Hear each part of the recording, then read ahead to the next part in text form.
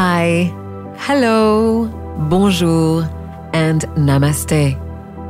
This is Out of the Clouds, a podcast at the crossroads between business and mindfulness. And I am your host, Anne Mulethaler. Today, my guest is a qualified naturopathic nutritional therapist who currently lectures on nutrition at the College of Naturopathic Medicine in London. Cerys Marsden is also a qualified personal trainer and a yoga instructor. She also is the author or co-author of 2 books on the paleo diet called The Paleo Primer. And she is incredibly dedicated to helping others find a balanced, energized, and positive life. Cerys regularly blogs on fit2food.com, her website, the one that she runs with her partner. In this episode, we go over Cerys's personal journey, and she shares very candidly about some of the bigger challenges that she encountered. It's an amazing conversation. I honestly think that I need to have another 2 or 3 follow-up podcast episodes about so many of the subjects that I never got to touch in this interview. I hope you will enjoy this interview. There is so much knowledge and interesting facts and beautiful stories. Without any further comments, I give you my wonderful interview with Cerys Marsden. Cerys, thank you so much for being here and welcome to Out of the Clouds. How are you today? I'm good. Thank you so much for having me. It's great to be here. Thanks. How are things with you? Where are you today? Where are we finding you? So I'm in Tunbridge Wells, which is in Kent, so southeast England. It's actually a beautiful day here as well. You know, when you get the kind of first few blue sky days where it's actually warm enough to take your coat off. So spring is in the air. Ah, that's so nice. It's the same here in Geneva. It's blindingly sunny outside. Oh, lovely. So I would love for you to start by telling me about your journey. How did you get to where you are today? And maybe explain to our listeners what it is that you do. It always feels like a really long story. I don't know if you feel the same when people ask this question and you're like, gosh, it's been a few decades now. Like, how do I put this into like a paragraph? My journey is kind of a personal one. I run a company now with my other half, which is a health and lifestyle company. It actually started off just as an exercise company. So we used to run group exercise classes in London. But again, as our own kind of personal journeys evolved and we realized the importance of nutrition and then eventually kind of the whole lifestyle package, we've changed our company that we run together. And now we're completely online and we cover a lot on nutrition. And also I've gone off to train in nutritional therapy. I've also gone and done yoga teacher training. Most of it is to kind of balance some of the things that I was doing that I felt were very healthy originally, which was a lot of exercise. And that was kind of the stuff that I associated with health. Eventually, you start to realize that there are other factors that you have to consider. And that's why we've changed our business really to reflect that. I suppose I started out really as a teenager, like most people, had some health issues. I decided to start running to try and lose weight when I was at university and had a really positive experience with it, in that it helped me lose weight, but it also helped me in terms of my mental health. So improved my mood, my confidence. And from there, I started to look at, could I eat a little bit better, change my diet as well. And that was kind of my own journey. And I discovered that I had this real passion for just finding out about anything that could make me feel better. And when you have that experience with whatever it might be, you know, running or eating a better breakfast, my next thing I discovered about myself was I always wanted to share that. I wanted someone else to experience the same benefit that I had. So gradually over time, it's kind of led me into transferring into a career in this and coaching other people, eventually kind of writing things like books, because there's only so much time you can invest in this process. So that's kind of why I've ended up writing books and running online programs and things as well, just to reach a bigger audience and help more people. I think that's very touching to hear that it's in the discovery of something that you found amazing that you decided that you wanted to find means to share what you do. Now, you are a teacher at the London College of Naturopathy, if I'm correct? Yeah, that's correct. So what took you to naturopathic nutritional therapy? This is where, you know, you kind of realize when you ask the question, how did you get into all this? You realize how much has really been happening that you haven't perhaps sometimes had time to process. It was actually my mum being diagnosed with breast cancer led me to really investigate naturopathic nutrition a little bit more. So I was at that time working as a personal trainer, and I'd left my kind of job. I had an office job. I had just set up a company with my partner who I met in the gym. And again, very much kind of focused on exercise. I thought exercise was the answer to everything. And of course, eat some vegetables as well. But that was about as far as it went in terms of the food stuff. I did a few courses where other trainers were starting to talk about things outside of exercise. So they were starting to talk about, for example, our environment and the impact it has on health, and some of the issues in our environment, like toxins and things like plastics affecting our hormone health. And this kind of came onto my radar. I've always had a personal battle with hormones anyway, so I was very interested in this. But then my mum kind of ringing me one day and saying, okay, I've got some news for you. I've been to the doctor, I've got a lump and it's looking like it's probably breast cancer. That was a real catalyst for me to think, okay, it's a hormone-related cancer. What can I do? I need to now go and find out some more information about this. And what was quite interesting, this was, it must be nearly 15 years ago, is my mum was offered no advice on anything in terms of what she should eat or any lifestyle activities that might be really helpful for her. And what you've seen over the last decade is so much more emerging research on cancer and supportive, I don't want to call them interventions really, because there are more things that we should have all been doing anyway. So, for example, eating a really nutritious diet loaded with antioxidants, managing stress, getting enough sleep, being outside and close to nature. These are things we should have been doing, but we've lost touch with a lot of that. And I took my mum to Whole Foods because one of the things I'd read about was that she should probably make her environment more chemical free and look at using natural products. So I took her to Whole Foods and we were looking around at all the natural deodorants, because actually one thing she was told was stop using aluminium deodorant. So I managed to get a little bit of buy-in on this one from her. She said, okay, then I'll look into this. And we saw a poster for a talk by a naturopathic nutritionist about personal skincare and to reduce the environmental toxins in your household and lifestyle, really to help if you had a cancer diagnosis.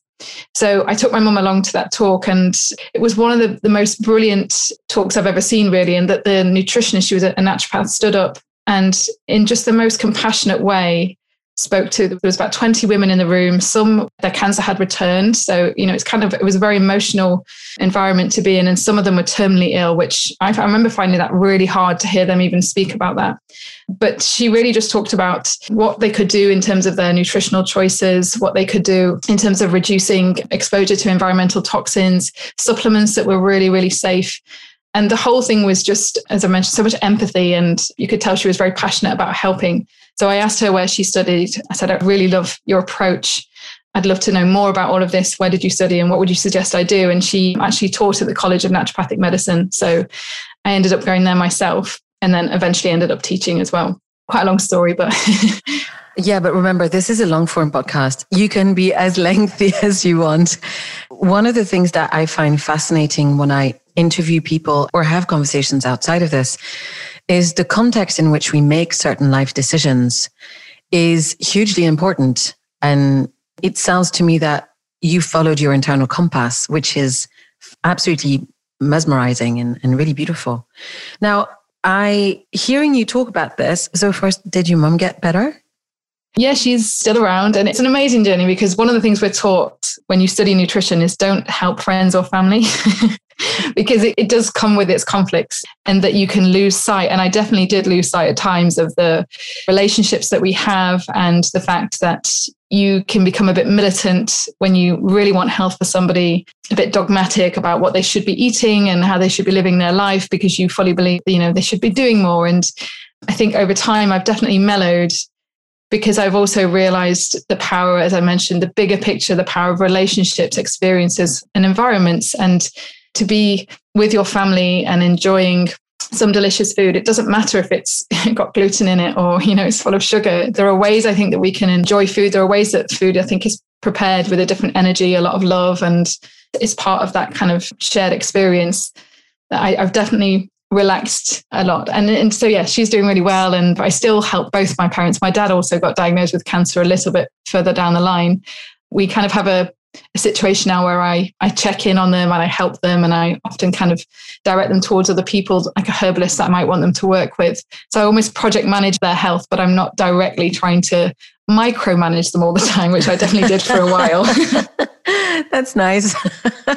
I hope they're thankful regardless of how that's administered. They are really grateful. Like I said, we've had some emotional conversations where they've kind of said, you need to back off. And it does become difficult when you know a lot of information. I definitely am guilty of thinking I know more, when really I think the human body is so deeply complex. And I'm sure you will know this as well, that we actually know so little about it. Mm-hmm. You know, miracles exist. There are people that are out there with fantastic health when they smoke and drink every day. On paper, they may live till they're 90. It's very kind of unusual how we know the risks around certain lifestyle behaviors and kind of nutritional choices, but it just doesn't always conclude that way. So over time, like I said, I think I've stepped back and thought more about someone's sense of purpose and how much they enjoy life and their relationships, how nurturing and supportive they are. Like these can really transform people's health and are just as important as food and, you know, daily exercise and other things. I heard you on a podcast that I have to double check the name of. And I remember you telling the host that there was an element about the way that the naturopathic nutrition was taught that was linked to functional medicine. And I was wondering if you could speak to this a little bit for me, because I've heard several people speak about functional medicine, which I understand is much more holistic. Is that correct? Yeah. So essentially the model of kind of Western medicine that's evolved, and it was never really intended to be this way. If you look at the founding fathers of it, they never really wanted it to work out like this. But the way our health services are structured is such a short period of time that a medical professional can spend with you.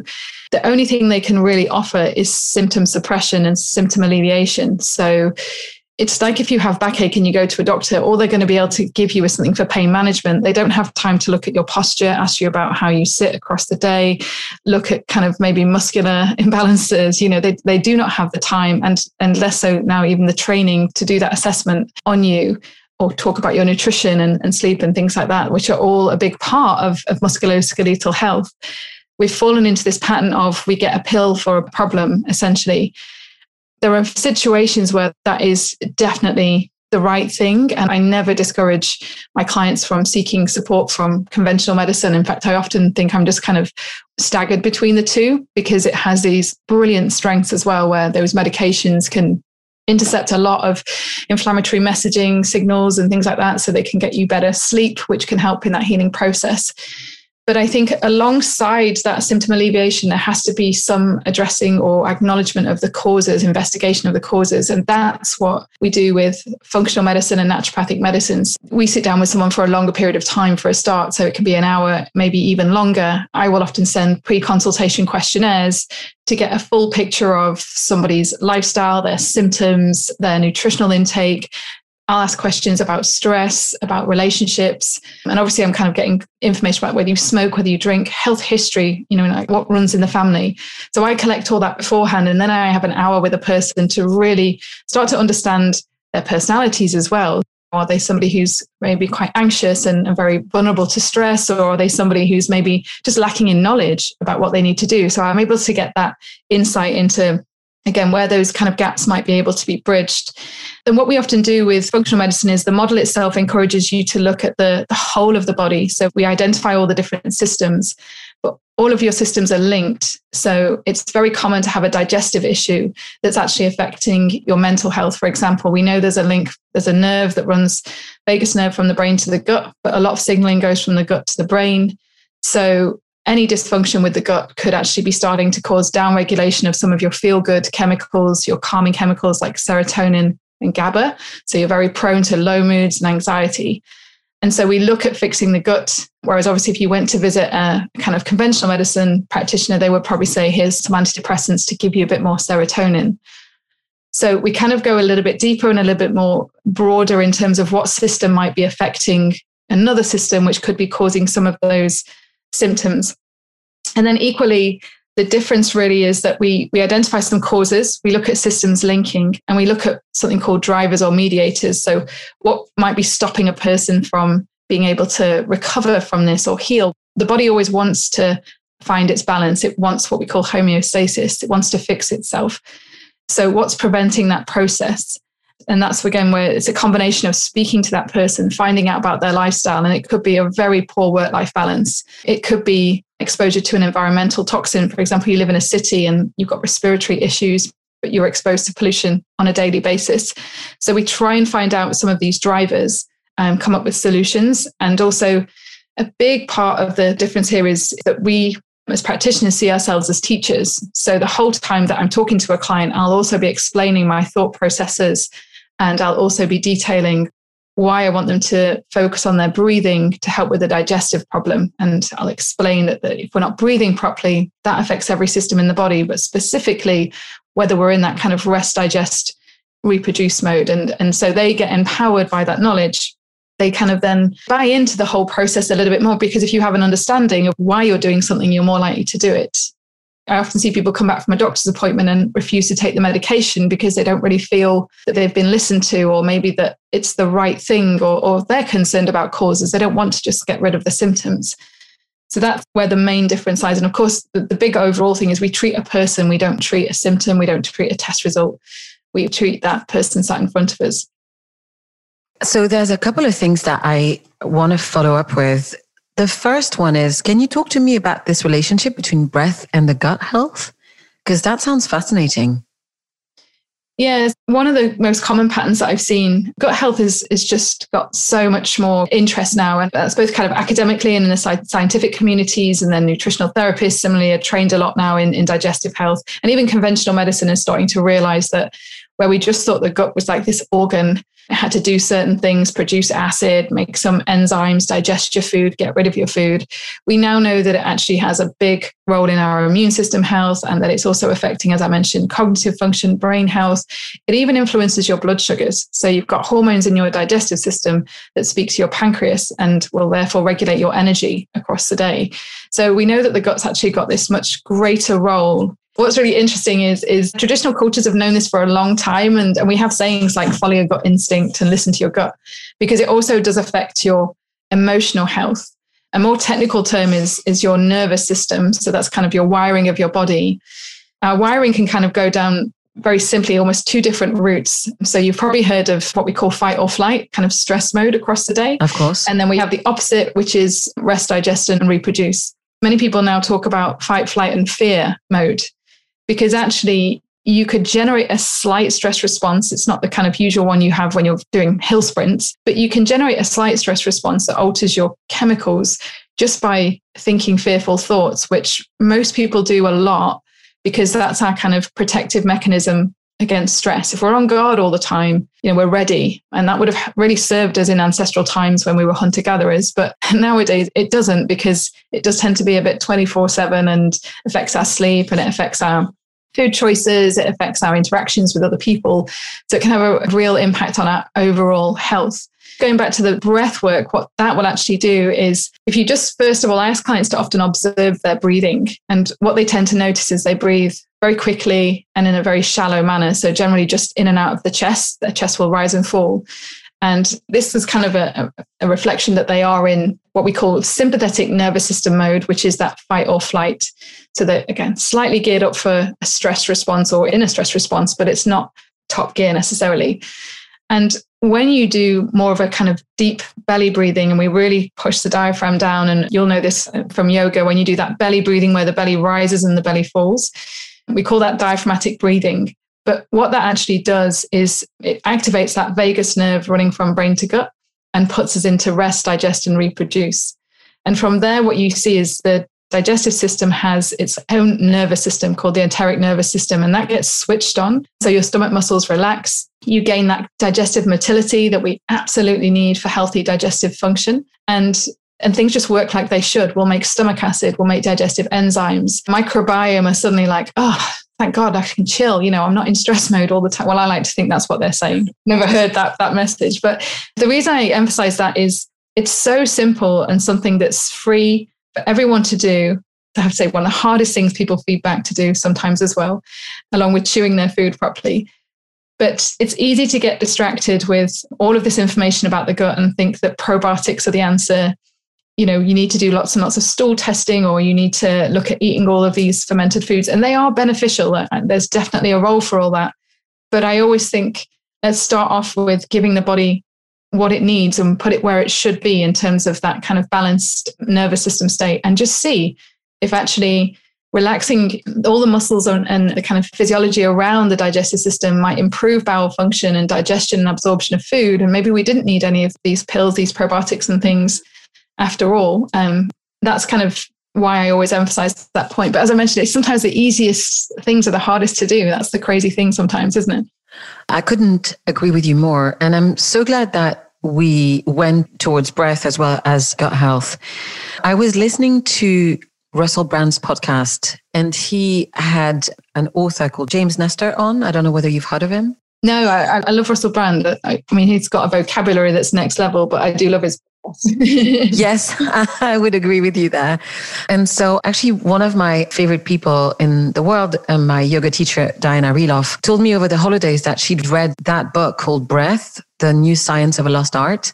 And so it's on my list. And interestingly, one of the things he was saying is one of the reasons why he thinks that we are not so well aware about breath is because his breath is natural and there's no money-making scheme around using something that is actually accessible for absolutely everyone. And he was also expressing very clearly how very documented all of those processes are now by scientific papers. And that's been the case for the past 40 or so years. So I'm looking forward to getting into it.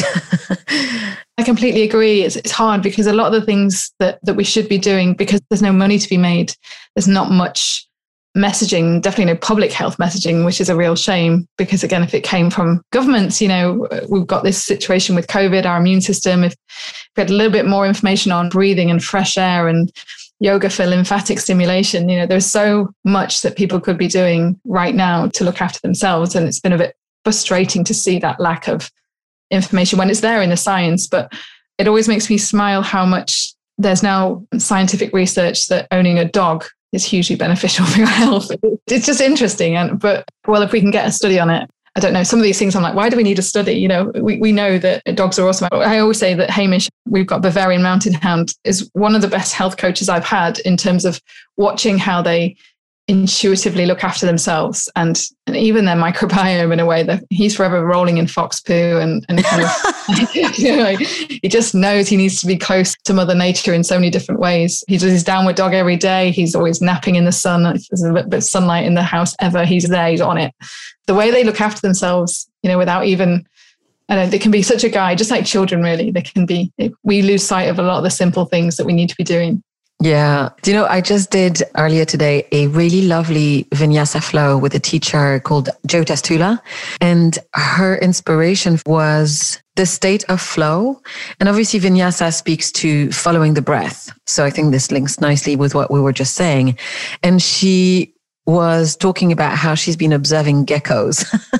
Oh, wow. And it was so fun because in the middle of the flow and just moving from one thing to the next, just remembering what other animals, the way that they behave and move and the state of presence that they have It was a really lovely, inspirational way into looking at my own practice and feeling myself in my body at that time. Do you know, it's interesting because I always say, when I'm talking about stress on talks, I always say, if you look at an animal, so if I watch Hamish and he sees a dog where he's not quite sure what their interaction is going to be like, his first kind of mode is he goes into kind of defense mode and he'll put his hackles up, his tail goes straight, and he kind of stalks, tries to make himself look stronger. If it's a cat that he's kind of doing this to, the cat will be doing an angry cat and, like making itself look scary. There will be some kind of interaction and normally the cat wins and then they both shake out. So they have this kind of release of all that energy that they generated for a stress response. And I think one of our problems is we can spend hours in a slowly building stress state because we're at a laptop or a phone and, technology's failing us or someone's annoying us on email. And then we don't do anything physical to allow that kind of buildup of energy within the body to be directed to something positive. And I think often what we should be doing is like you just said, jump up and do a sun salutation or put some music on and dance around just for like a few minutes. Firstly, it's just brilliant to distract yourself. But secondly, I think it's great for getting rid of that nervous energy that you've generated. So yeah, animals can be just brilliant health coaches if we just watch them for a while. I'm so excited you mentioned this shaking thing, right? That release. So have you heard of this book by Emily and Amelia Nagoski called Burnout? No, but I'm familiar with burnout. Yeah, we can get into, I was going to ask you about that actually, lead into that later. Recently, a friend of mine forwarded me an interview of these two sisters who were on Brené Brown's podcast. And one of them was explaining how we haven't learned to actually close the emotional loop. I think I was fascinated by what they were describing as just our lack of knowledge around the fact that we are in constant stresses and we don't release them. Now, I know a little bit about burnout because, well, at the time I didn't know what it was, but I was flirting with burnout for a couple of years when I was back in my old job. And I put a lot of time and energy in not burning out. And only later on did I realize that by trying to get massages, doing a lot of yoga, doing pranayama, doing meditation, I put so much energy and research into trying to find some peace and comfort that I guess that at some point I was closing the loop, if not in the same energetic sense as what you just described or what was described by her then. But effectively, I was doing everything I could to trigger the rest and digest response, I guess. Yeah, no, it's amazing. And one of the issues with it, when I work with people very similar to you, perhaps really driven and motivated type A personalities, is they often are quite proactive in their health as well. So they will also be trying to eat well and, like you said, have acupuncture, often the things that are quite easy to tick. But one of the things with burnout, I think that's really helpful to, or when you're I love your phrase, flirting with burnout, because you're probably going to go back there. It can be just almost like part of you to have that real kind of push element, is to kind of ask yourself the question, why? And that is a little bit of exploration of going back to childhood, conditioning processes, influences in your life, and it will be part of your personality. And so going forward, it can also be for someone like you, if I was to tell you, to put your feet up and do nothing, that could be equally stressful for you as well. So it's really about kind of trying to find that right balance between the right level of stress, some kind of stress release, or like you just said, I love that you're kind of thinking about just moving through those emotions and looping them around. So there's other stuff to bring you back down to where you rebalance the body. Yeah. And everyone's just got their own kind of tolerance for these things. It's easy to get swept up in it and it's addictive. And before you know it, you're surrounded by energy vampires and you're just delivering to them constantly without ever questioning whether this is, sustainable, the expectations are even realistic for you. Yeah, I do think that the way that the world evolved and sort of corporate culture has evolved with globalization, increased travel, and our change in mode of communications has made people across all industries arrive in this low-level constant stressor environment where I remember one of my favorite sayings that I heard, I can't remember who says this. He says, living in the human body is like living in a house where the doorbell and the alarm have the same sound. That's so good. Yeah. So, essentially, when you get a text message, it could either be super cool or your boss screaming at you in capital letters. Yeah. And cool. It's the same thing when you open every email. So, we really don't know what's around the corner from every device that surrounds us. And of course, I can imagine how most of us end up in this state of constant low-level stress, and that over years. And then if you couple that with the pandemic, with health problems from your friends, your family, your parents, anything external can just push people over. So I would love to ask you, have you worked with people who've experienced burnout? And what do you advise? So I've had lots of clients, and I've also had a couple of episodes myself. So again, once you get into the kind of role of helping others, it's really easy to just let your own, kind of battery start to go very low. This is why I say you have to ask, what's the why behind the scenes, because it's also addictive to be getting that kind of, I suppose, sense of status and purpose, really. But it is a sense of status. People are going, I worked with Keris and it was amazing and I feel fixed. And so even though you need to rest, someone else tries to book, or books in and you can't say no, despite your body trying to feed back that it is time for you to kind of put your own health and your own needs first, possibly. What I tend to see is a mixture of whenever a client comes to me, they sometimes feel like they have a condition. So they say, I've maybe got chronic fatigue, or I think I've got hormone imbalance, or I'm just a medical mystery, according to a doctor, that, there's definitely some things that don't look right on blood tests, but I don't fit a diagnosis. So they're kind of almost saying, take this pill, it might help. You can't blame the medical world for this, because what can they do about your level of stress and the fact that you've taken on just far too many responsibilities and just run your body ragged, perhaps again, like you said, through work, travel, or, just caring for others, whatever it might have been. They can't do anything about that. So that's why people will often then turn to alternative medicine, naturopathy, acupuncture, those types of things.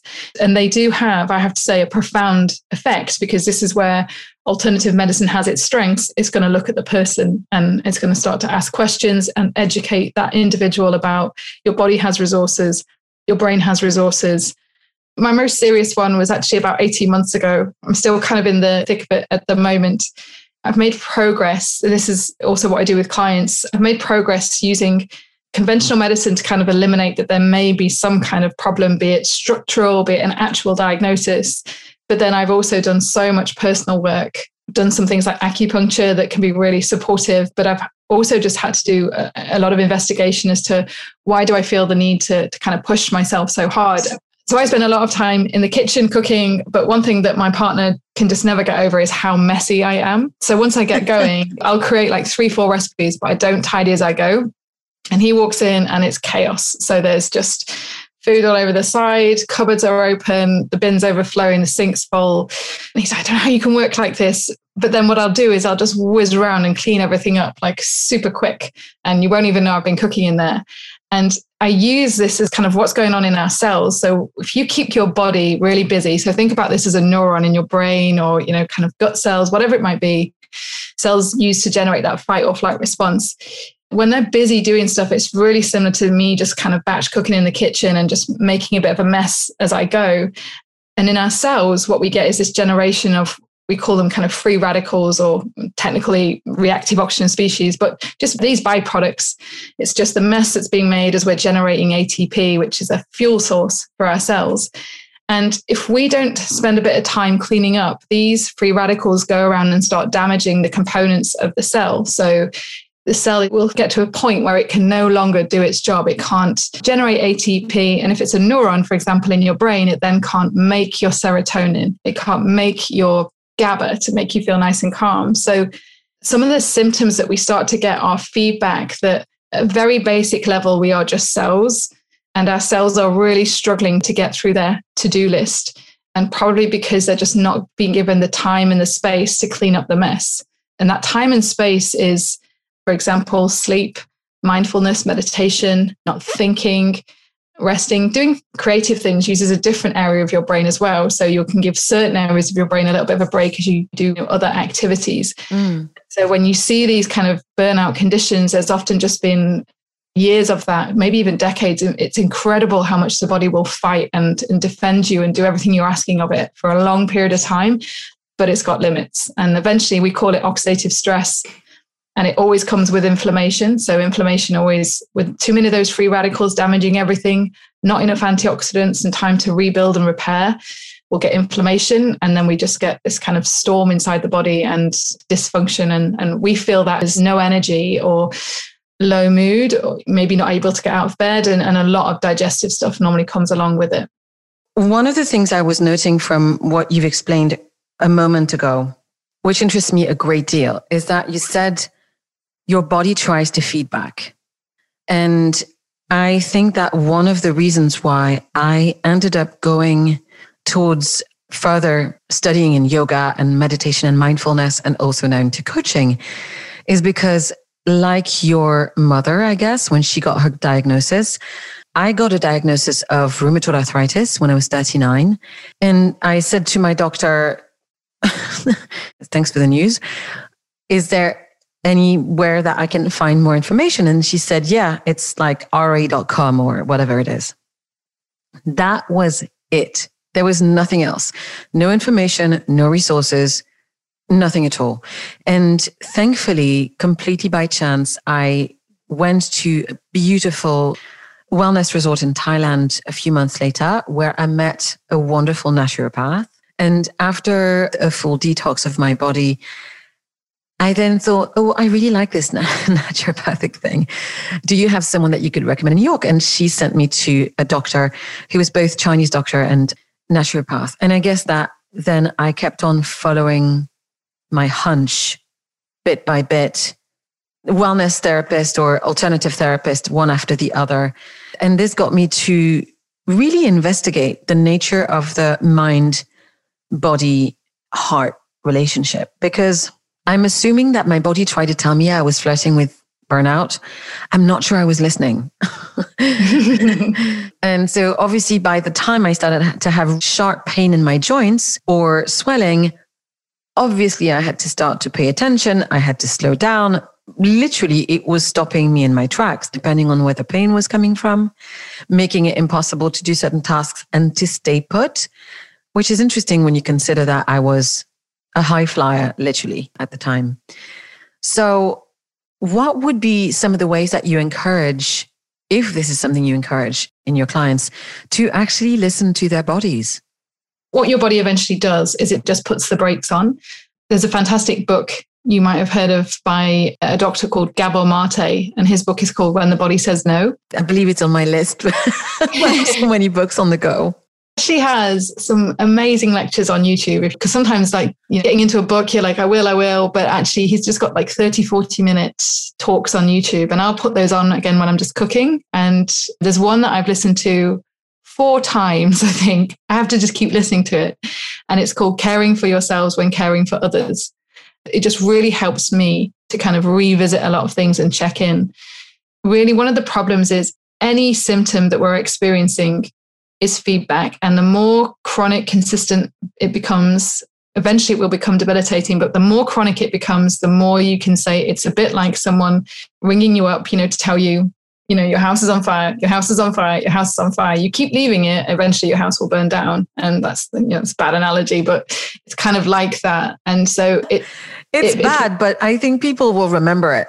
It's a bit extreme.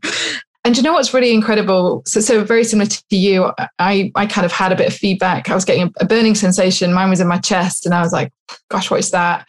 And I did eventually, make time to go and see a doctor. And it's crazy that I was putting it off because I was so busy lecturing. I was running a company. I had clients. It was other things needed my attention first. And so when I eventually kind of got to see a doctor, it was a very quick appointment. And they were like, oh, it's probably a kidney infection. Take an antibiotic. This was a complete misdiagnosis, by the way.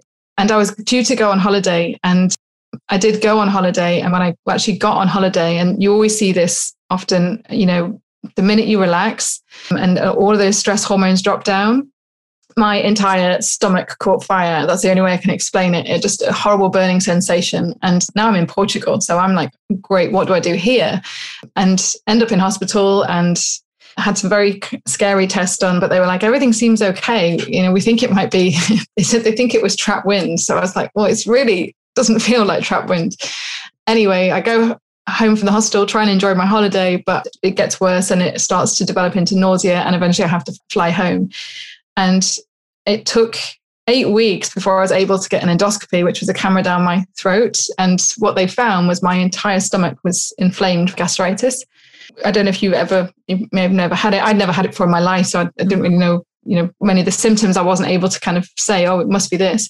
But you get this chronic nausea. So if I ate, I would feel sick. If I didn't eat, I would feel sick. So essentially I dropped down to the lowest weight I've ever been, I think, in my life. It's been the most, I'd say, difficult 18 months of my life trying to address that. And it's maybe even more challenging. I think you might find this as a, kind of yoga practitioner when you think, I'm a health professional. I should know this stuff. I should be able to fix this stuff. It's been a real challenge, and not because I didn't do all the right things. So I immediately then scaled back work, completely overhauled my diet. It was good anyway, but I went very much down the route of just gut nourishing diet, took all the right supplements, slept a lot, and really invested. And it was a really expensive process. So I think part of the thing that you then question is I was working really hard and trying to earn a living, I suppose, in some ways. And then I've ended up spending a fortune trying to fix my health. So it doesn't even work out how you kind of think it will. But like you, actually, what was really interesting was I worked with someone who was trained in traditional Chinese medicine, acupuncture. So it's slightly different to other forms of acupuncture. And it was those two together which have really made a profound difference to my health. What's really interesting is when all this happened, I was visiting some family with my partner up in Stratford-upon-Avon. And I went to get some acupuncture because I always knew that a lot of the pain would be worse, again, because you get stressed with the symptoms, if my diaphragm kind of felt tense. So I got immense relief with breathing. So did a lot of breathing and yoga. And if I had acupuncture and they worked along the kind of heart channel, I always felt better and would get less nausea. So I went to find an acupuncturist in Stratford-upon-Avon that I'd never been to before. And it just happens that he was this Chinese medicine doctor. And he said to me, I'll do acupuncture, I'll do electroacupuncture, but would you like to try herbs? And at the time I was already working, I was doing my own stool testing, I was going to have endoscopies, and I was working with a Western herbalist. So I said, no, I'm on that already. And so I left Stratford-upon-Avon and for 6 months carried on trying to kind of work with the Western herbs and some other things, but it didn't work. And so I would have this constant nausea. But what that led me to was a whole kind of process of reflection of, okay, I need to work less. I need to look after myself more. One thing I discovered, and Gabor Mate was very influential in this, is that you can sometimes be addicted to your work as a mode of distraction because you're not dealing with your underlying fears. And I think one of mine was that both my parents, they're my best friends, both have had cancer. And I kind of went through this phase of thinking I could fix all of that and then tried to control all of that as well. And I think that had become very unhealthy for me. And I've had to step back, and being ill meant that I couldn't take on that role anymore in people's lives and try to keep managing their health for them. So it was a really beneficial process. As horrible as it was to be nauseous for 6 months, made me really, really do all of that reflection and look after myself. And then I went back to Stratford-upon-Avon at Christmas and saw him again for acupuncture. And he said, do you want to try the herbs this time? And I said, yes. And they actually worked and have made a huge difference to me. But the reason I tell that story is if that happened straight away, I wonder if I'd have just gone back to excessive amounts of work. I was lecturing 4 or 5 days a week, seeing clients. And also we have a membership site and we were building that and we were filming content for that at the weekend. So I didn't have a single day off, and I didn't question that because my body was kind of allowing me the time to do it. So I like the way the universe maneuvered it so that I kind of got the answers in the end, but I had to have a longer journey there that was a bit nauseous. Yeah, literally. Yeah, literally. That's a powerful analogy. Yeah. So speaking to what you shared about how much work you were doing, I think that when you have a very strong sense of purpose, it's indeed, as you've described for other people going through burnout, it's indeed easy to get carried away.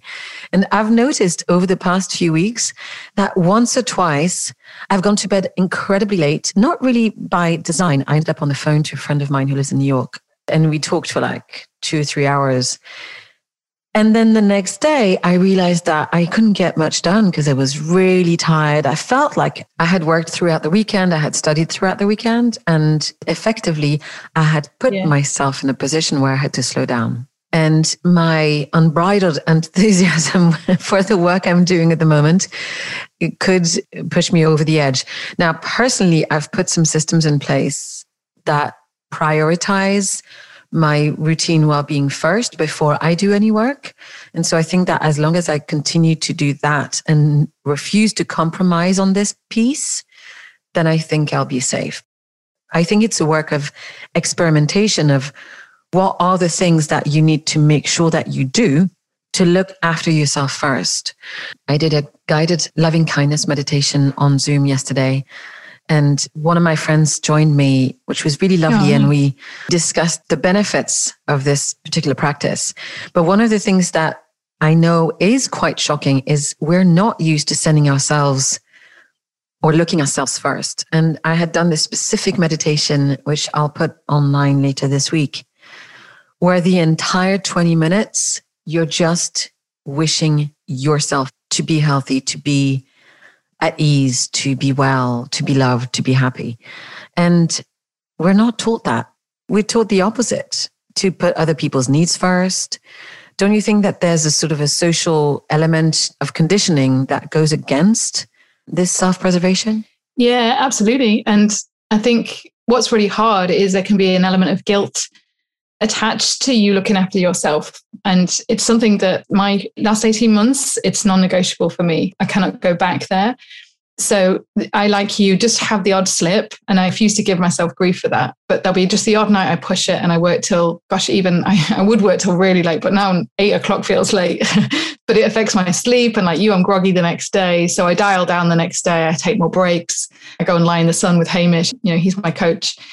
But I spoke to my parents about this because if you listen to that Gabor Mate talk, he does some fascinating review of the literature on people who get cancer in terms of their personality types are very much selfless, always thinking of others, always looking after others and serving the energy vampires and often have some negative relationships in their life, but they nurture them as well. You know, they see them as a reflection of them.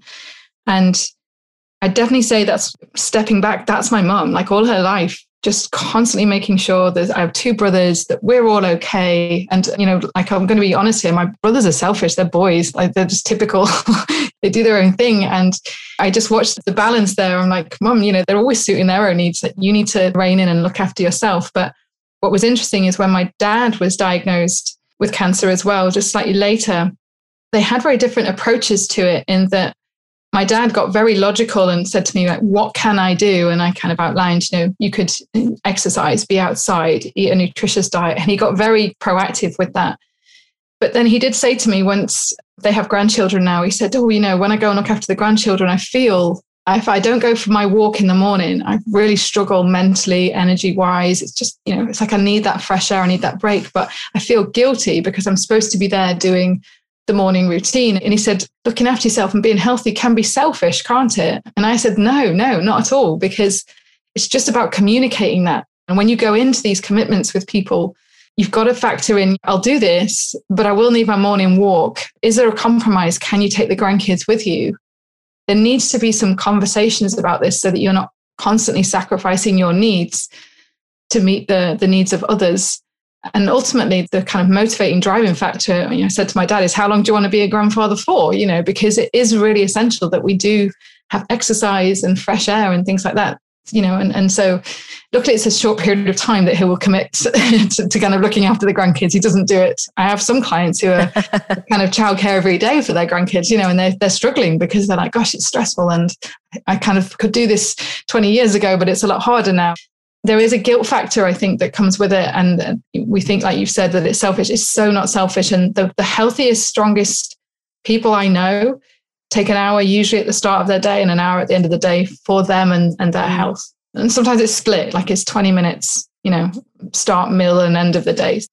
Essentially, how much do people want you to be happy and think about your longevity as well? That's what we've got to kind of start talking about a little bit more. Yeah.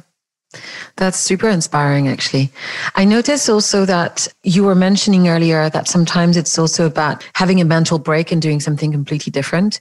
And I think that's why learning something new doesn't feel tiring for me, because if I take myself out of my regular work to be doing something that touches my curiosity, it really feels refreshing rather than tiring. Yeah. Which is good. And speaking about the creative work as well as being close to nature, I reconnected with music when I became a freelancer. And I think that part of the reason why I went for freelancing is because I said to myself, I will do between half an hour and an hour of music every day. I really managed to do this, let's say 6 days a week. And I generally do it at the end of the day, which maybe closes also the stress cycle, because I do a lot of vocalise, they say in French, vocal exercises before I sit down at the piano. So I'm sure this releases something.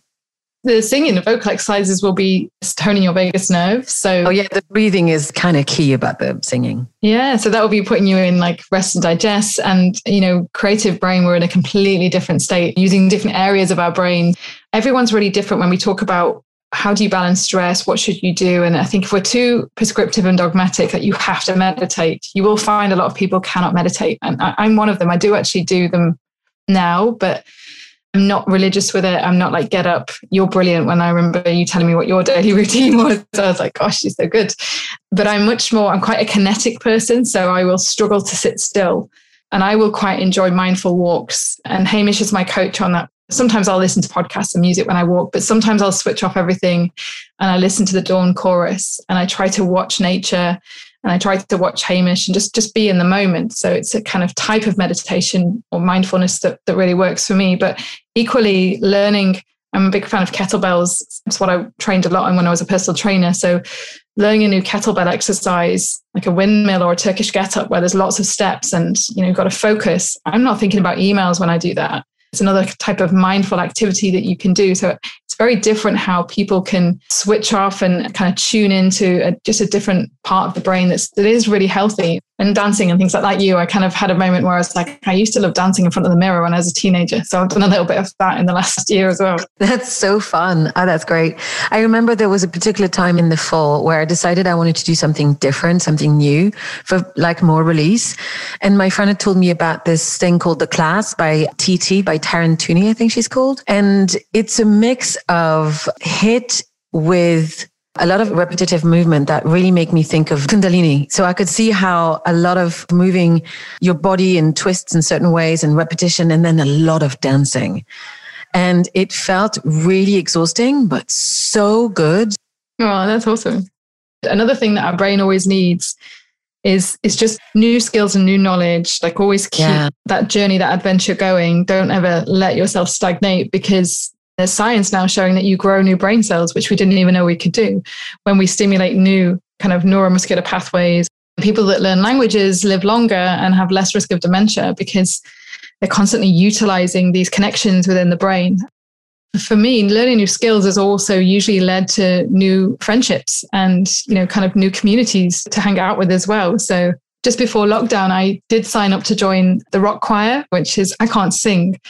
This is a great thing about burnout. I was like, well, I don't care anymore. I just want to go and have some fun and be around people and just not think about feeling rough. And so I signed up, but interestingly, I chickened out because it got to the first session. They sent you the songs and I was like, oh, I haven't had time to learn them. And they said you didn't need to, but I was like, no, I'm not going to go. And then lockdown hit the next time it was due to be on. And I see that as a sign that like, I just need to go next time, take the bull by the horns and just go for it. And a friend of mine from a yoga class that she'd gone and she'd inspired me to kind of sign up and said, it's the best thing I've ever done to be around people and just singing and it's cool. No one cares if you can sing. That's the important thing for me. My friend Lupe joined, but that was a few years ago and she loved it. And yeah, she will heartfully tell you she really can't sing. It's funny. We were talking about this with a friend, Ganesh, who I interviewed the other day. After the podcast, he asked me what was my favorite word. And my favorite word is harmony. And I realized that when I was a teenager, because I love vocal bands. Oh, so nice. Stuff like En Vogue sends me to heaven. It just makes me really incredibly happy. And I did put together a 5-piece a cappella girl band. Oh, wow. It was just for a couple of specific shows. Yeah. I was managing the other 4 teenage girls. So that was the unhappy part about it. Yeah. That was my beginnings in management. But I absolutely adore human harmonies together. There's something incredible and magical. The pendant to this is, harmony is something that I really seek in my daily life. Yeah. I need a harmonious space around me. I need to feel balance. So the other day when you and I talked, you mentioned some of the things that we can do to ground ourselves, to create more harmony in ourselves. And you talked a bit about the benefits of walking barefoot. Would you mind speaking to this? Yes, there's science on this, not that there necessarily needs to be, because a lot of tribes just do this. What happens when we walk barefoot and we connect back to the earth, as I mentioned before, the free radicals that are generated when we're busy, doing stuff, thinking, exercising, anything, digesting food. What the research has shown is that when we're barefoot, we actually draw up electrons from the earth and they can neutralize some of the free radicals. So the science is kind of very much focused on heart disease at the moment, showing the effect on lowering blood pressure, helping with kind of heart rate, and then also just lowering these free radicals will reduce that oxidative stress that I mentioned earlier. So again, that oxidative stress is a driver of the cardiovascular disease. So we'll start to continue that vascular damage and the other processes that will then cause some kind of incident, which can be, of course, very serious. It's fascinating, but I recommend it for any kind of inflammatory condition to a client because inflammation and oxidative stress are often hand in hand and will drive one another. It's, again, low risk, easy to do. Not for everyone. I've got lots of clients in London where they're like, what? How am I supposed to, where do I go barefoot? Next time you're sitting in the park, you kick your shoes off and just pop your feet in the grass. It's beneficial. And I always try to connect my clients back to nature or bring nature back into their home in some way. So I'm often kind of mentioning, if you do have a garden, then obviously you can just potter out there and have a cup of tea barefoot, do your yoga and exercise outside. That's also great for daylight exposure. But I also talk about doing things like having house plants, in your home and opening your windows. So if you are city based, there's still loads that you can do and trying to have that lunch break in the park rather than in the office. So there's ways that we can always kind of connect back to nature, and it's always going to really support immune function and kind of harmony within the immune system. And I'm sure we will see a little bit more research kind of confirming this, and hopefully more green spaces being created in cities to make this happen. Yeah, that makes a big difference for me. And I completely agree with you. Thanks so much. It's really funny because I did not go at all towards the questions that I had written. Oops. So I feel like I'm going to have to talk to you another time because I could keep talking to you all day. I have a feeling. No, I've enjoyed it. It's great to chat with you. Let's just look at a couple of them. I'd love for you to talk a little bit about the recipe book that you put out around the paleo diet. And I think the Paleo Primer, it's called. Would you speak to what are the principles behind the book? I remember seeing a friend in the gym one day who just got into CrossFit, and the paleo diet is very popular with the CrossFit community. And he just looked amazing, actually. I remember thinking, God, his skin and everything looks really good. And I said, what are you up to? Like, you look really good, really well. And then he kind of said, I remember it vividly, he went, paleo, baby. That was it. And I went off and kind of looked it up online and then ended up ordering a book by Rob Wolf, who's still kind of a proponent of that. He's a little bit more kind of ketogenic diets now, but I downloaded his book and read it and really enjoyed it. And at the time I had quite a lot of digestive issues, so kind of irritable bowel syndrome. And so I started to implement some of the things. It's a paleo diet. So it's looking at the Paleolithic period and just encouraging you to eat more like our ancestors did. So essentially it's things like meat, fish, poultry, vegetables, nuts, seeds. And I just saw an instant change in my gut health, in my overall health, things like sleep improved. I mean, what I was actually probably doing was also just putting foods in my body that were much more nutritious for a start. And that's one of the kind of principles behind the paleo diet. And then also just slightly easier on my digestive system. Maybe being a bit more conscious about food choices as well. So not just kind of eating mindlessly and snacking on things like rice cakes like you do as a personal trainer, you just grab and go all the time. It kind of brought a lot of good habits. And from there, I started to then just research recipes and eventually decided to start to put together recipe books for my clients. So just type them up and give them to clients that I was helping. And it kind of went from there where I realized I couldn't just give them like, typical breakfast, lunch and dinner. I had to explain the why and do the principles. So I did a lot more research and put this into this mini PDF, which just grew and grew. And my partner started to help with the recipes as well. And it basically got to about 150 pages long. So I gave it to a friend and she said, will you read through this? Just proof it for me. And she said, you've just written a book there. Because I'd started to explain blood sugar balance, anti-inflammatory, effective nutrition, sugar reduction, all those types of things. And then interestingly, we decided to get it printed, self-publish. And then an American publisher he's actually a paleo kind of proponent himself, Mark Sisson, has a company called Primal Blueprint. And he got hold of it. I actually wrote to him and said, will you do a forward? And he replied back and said, I'd actually love to publish this. And then eventually eBree contacted us and they published as well. So it's kind of been a big, big journey. And what's interesting about it, we did a second book again, same thing, just adapted slightly, is over time, I'm still a fan of that template. I don't like the word paleo necessarily. And we never called our book paleo. We called it Fit of Food. That's the name of our company. Because what we wanted to say was that the paleo template was great and we've lost sight of it because we're all living on bread and cereal and, a lot of refined processed foods. So if we think back, looking at what my parents and grandparents ate, it evolved quite significantly and probably not in a good way. The main thing that's different between our diet now and our diet, even if you look at 50 years ago, is a serious lack of micronutrients, vitamins and minerals. And you could argue even things like fibers now as well, because everything's more refined. And so that encouragement back to kind of cooking again for ourselves, not relying on kind of ready meals and eating out all the time, which has become a habit for a lot of people or a regular thing really. And finding these quick meals and using really nutritious ingredients. So even now we've done a second book. What you'll find with a kind of paleo community is sometimes they're a bit dogmatic and say, you cannot eat lentils like they are devil's spawn. It gets ridiculous when it gets like that for me, because I think that wasn't really anything that I would necessarily kind of say now. I think everyone has to think about adapting their diet in terms of go back to cooking for yourself, go back to single ingredient foods, whole foods diet. And then you have to develop this template, which is going to be kind of a mixture of plant-based meals with a little bit of meat, fish, vegetables, ideally as well reared as you can possibly afford financially. I'd still rather people ate real food, even if they have to go to the supermarket and buy, kind of meat and things from there. I'd rather they ate real food and kind of just got takeaways and lived on, kind of sandwiches and pasta and things like that all the time, just the white foods that don't have much nutrition to them. We kind of just call ourselves Fitter Food now, and it's really hard to give it a label, but we are probably more like a Mediterranean diet. But really our encouragement is personalize it. Some people like to be pescatarian, some people like to be vegetarian, plant-based, and I help them adapt. And equally just figure out if something's lacking for you. So you do see now there's a big trend towards plant-based.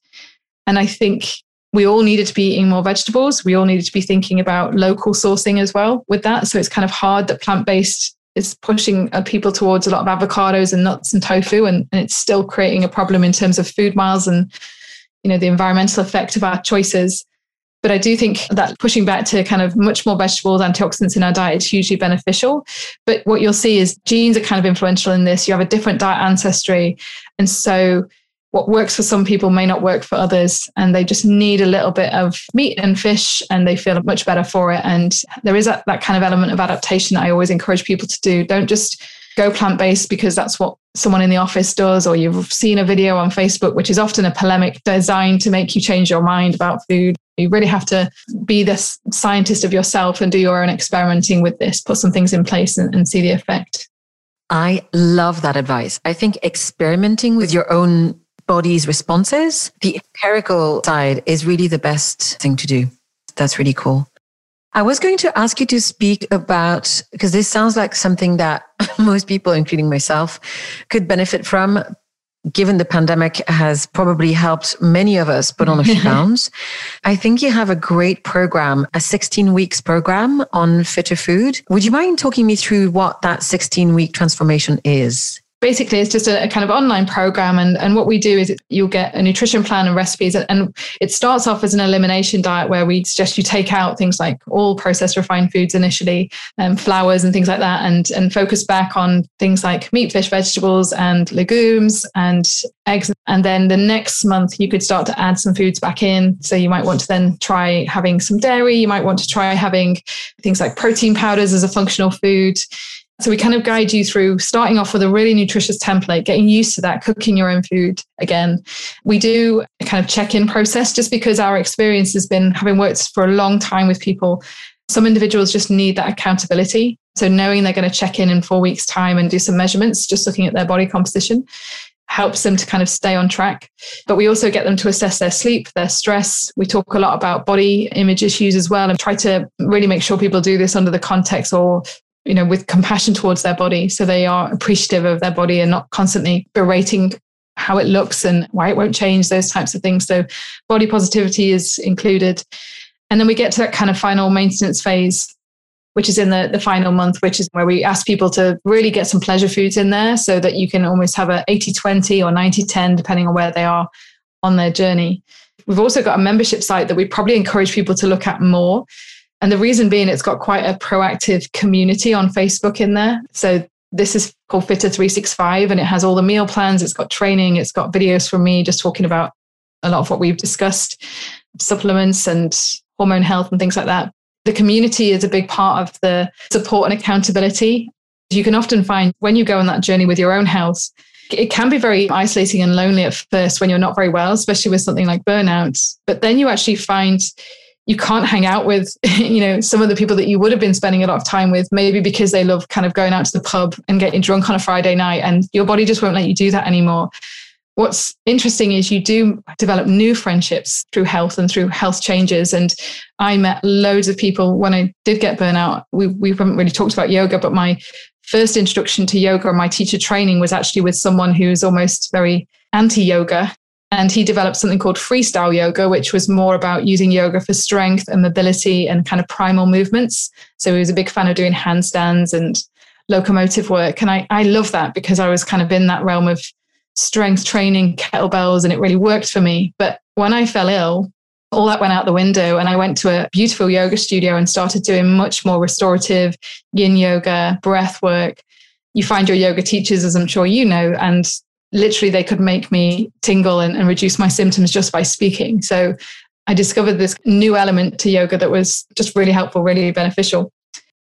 Can you speak then to how do you teach yoga now via your, I think you were talking about your membership site. How do you mix in your expertise with yoga, with personal training in a way that feels easy for people to understand? Because one of the things I was chatting to my doctor about yesterday is that a lot of people don't have that much of an intimate relationship with their own body.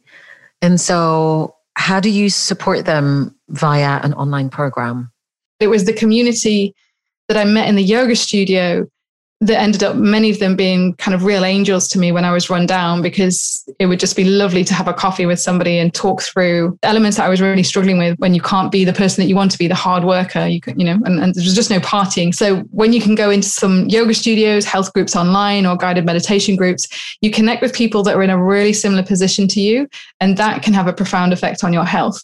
And it does keep you accountable to some of the things that you know you need to be doing. So that kind of more relaxed form of yoga, I generally did struggle to make time for in my life. But actually, once I'd made some friends there and realized the benefit, the kind of two things together would keep me going back and doing those things, getting that kind of real nourishing effect of yoga. You should listen to him. He was on my podcast, actually. His name is Mark Freeth, and he runs a company called Freestyle Yoga Project.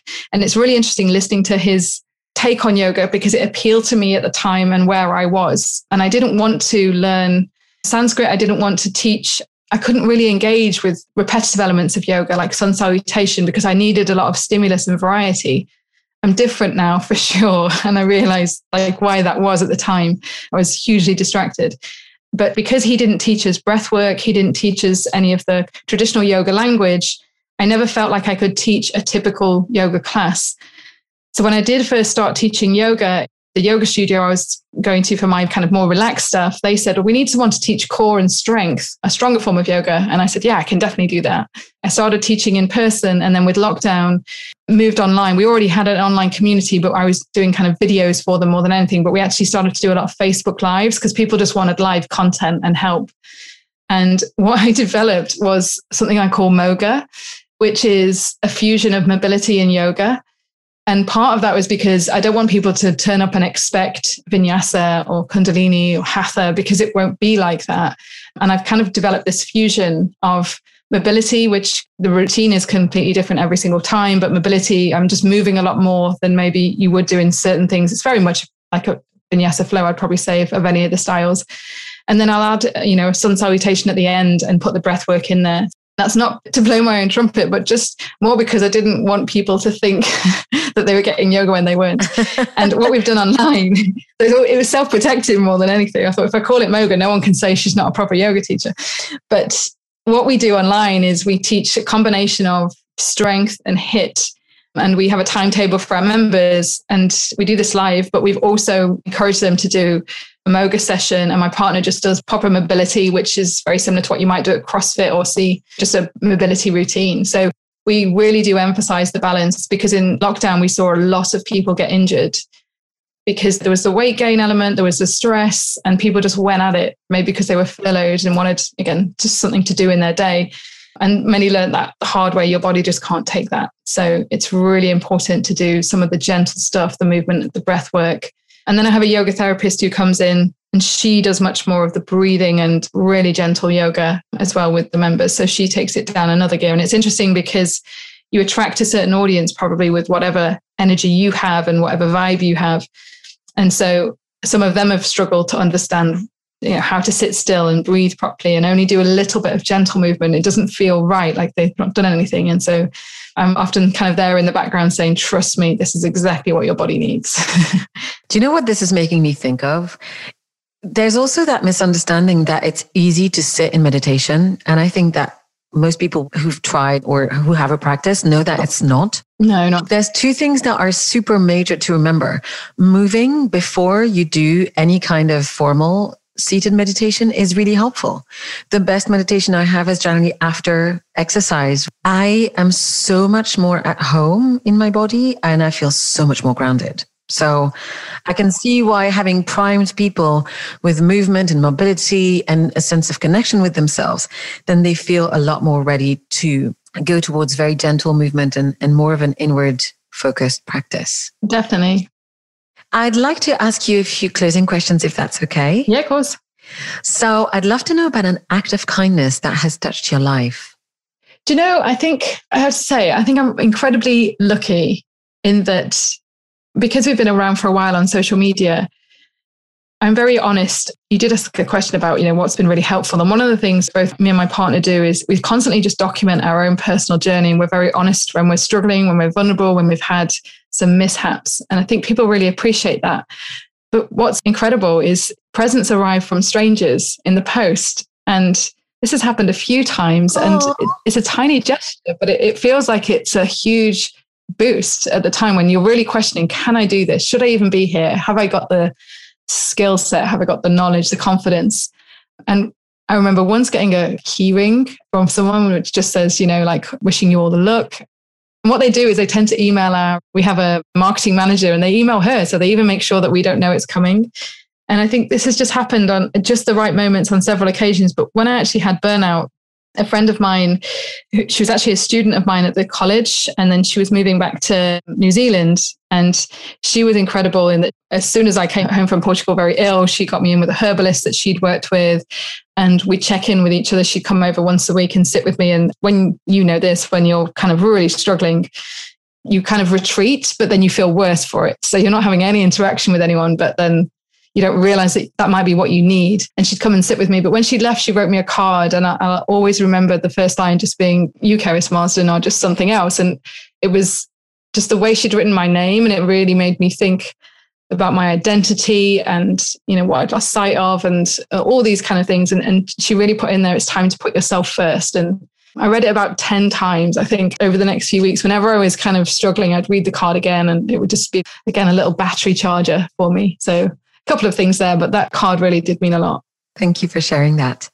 So what is your favorite word? That is a really hard question. I think it'd be similar to yours in that it would be something, I'm torn between two.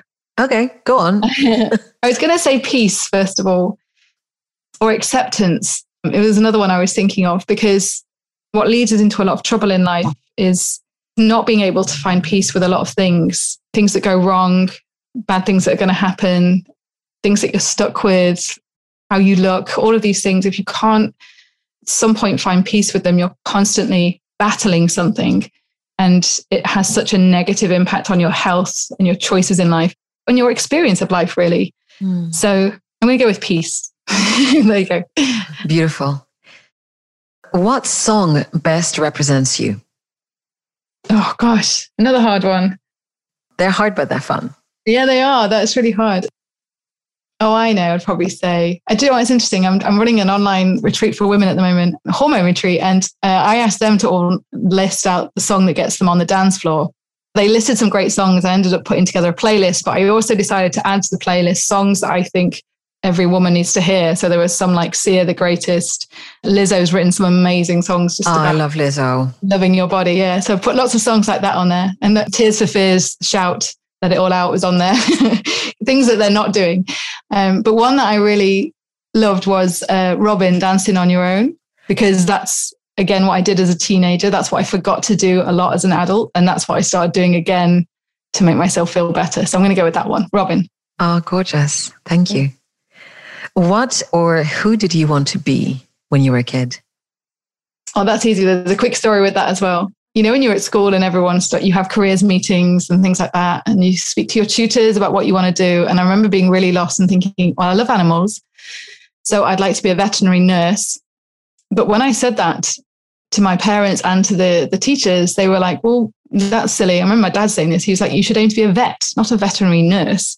But I'm never great with blood and gore and things like that. I was like, no, I just want to stroke and look after the animals before and after. I don't want to actually do it. So be a veterinary nurse. And my dad put me off. He was like, no.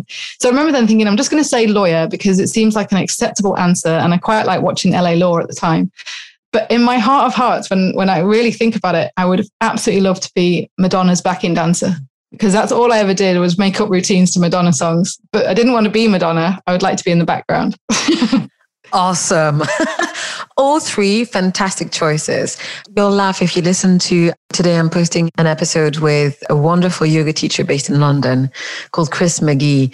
And I asked him that question and he said, at first I thought I wanted to be a lawyer. And then I realized that was too complicated. And what I wanted is to play a lawyer on TV. Yeah. So he became an actor. Oh, did he? Perfect. What would you say to your younger self if you could send yourself a message? Oh gosh. I think breathe, believe in yourself, and it's all going to be okay. Very simple stuff. Good. What is the best advice that you've ever been given? When I was making some difficult decisions before I even left, I was working in an office. I was in a completely different relationship, not even involved in health in any way other than I'd go for a run myself.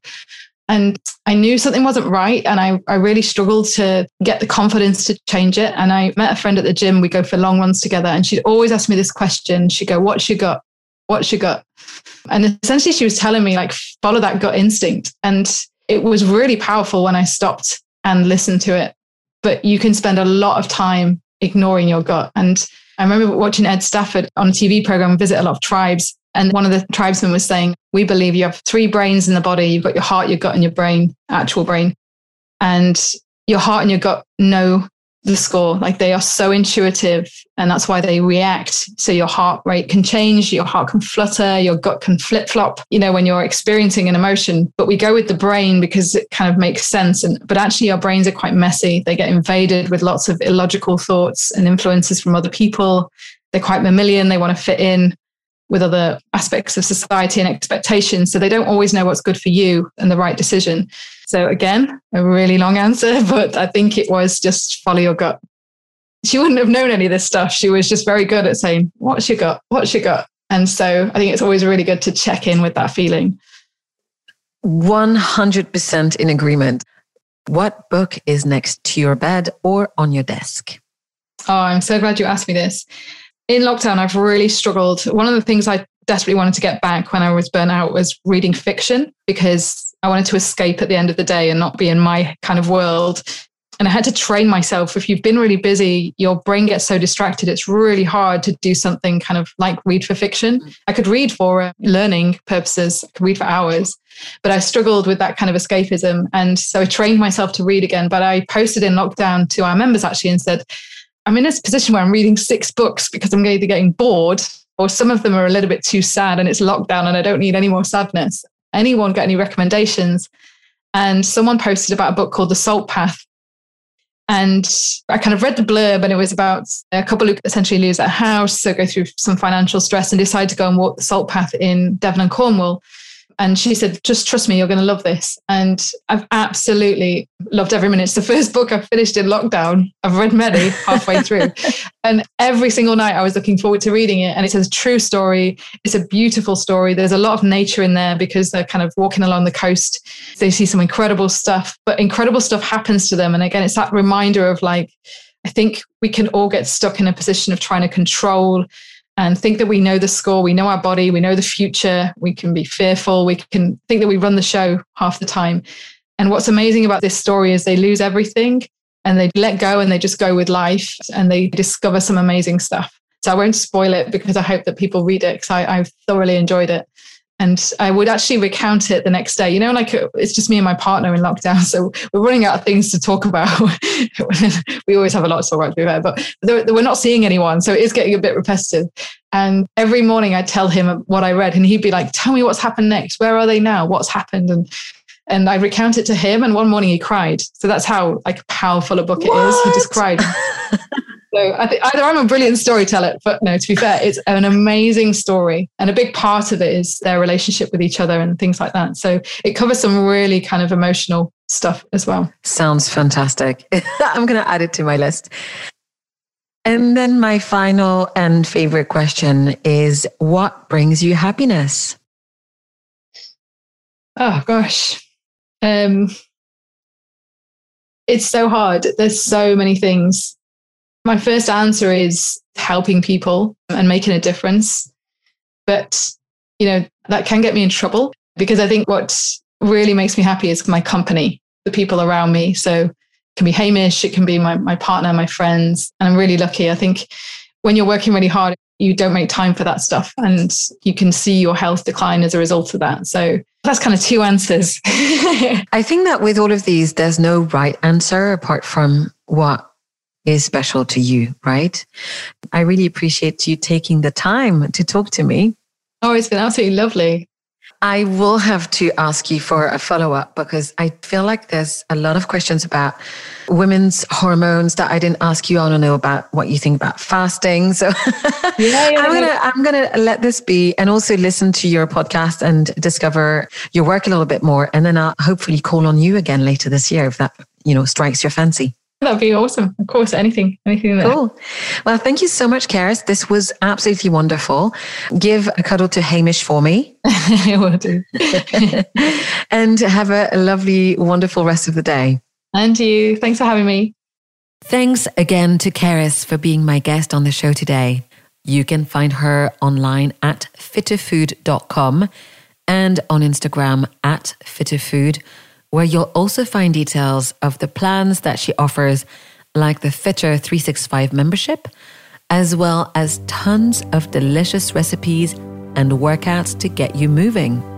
All links, as usual, will be included in the show notes. So that's it for this other episode of Out of the Clouds. Thank you so much for listening, and I hope you will join us again next time. Our theme music is by Connor Heffernan, artwork by Brian Ponto. Special thanks to Joel for editing and sound.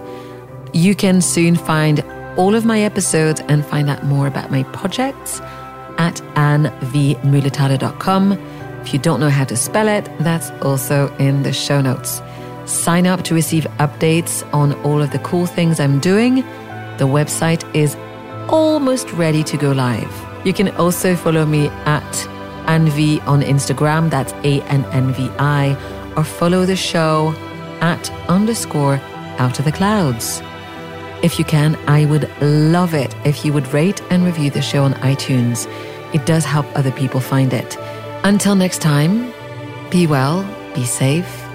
Remember the hand washing, the mask, all of that good stuff.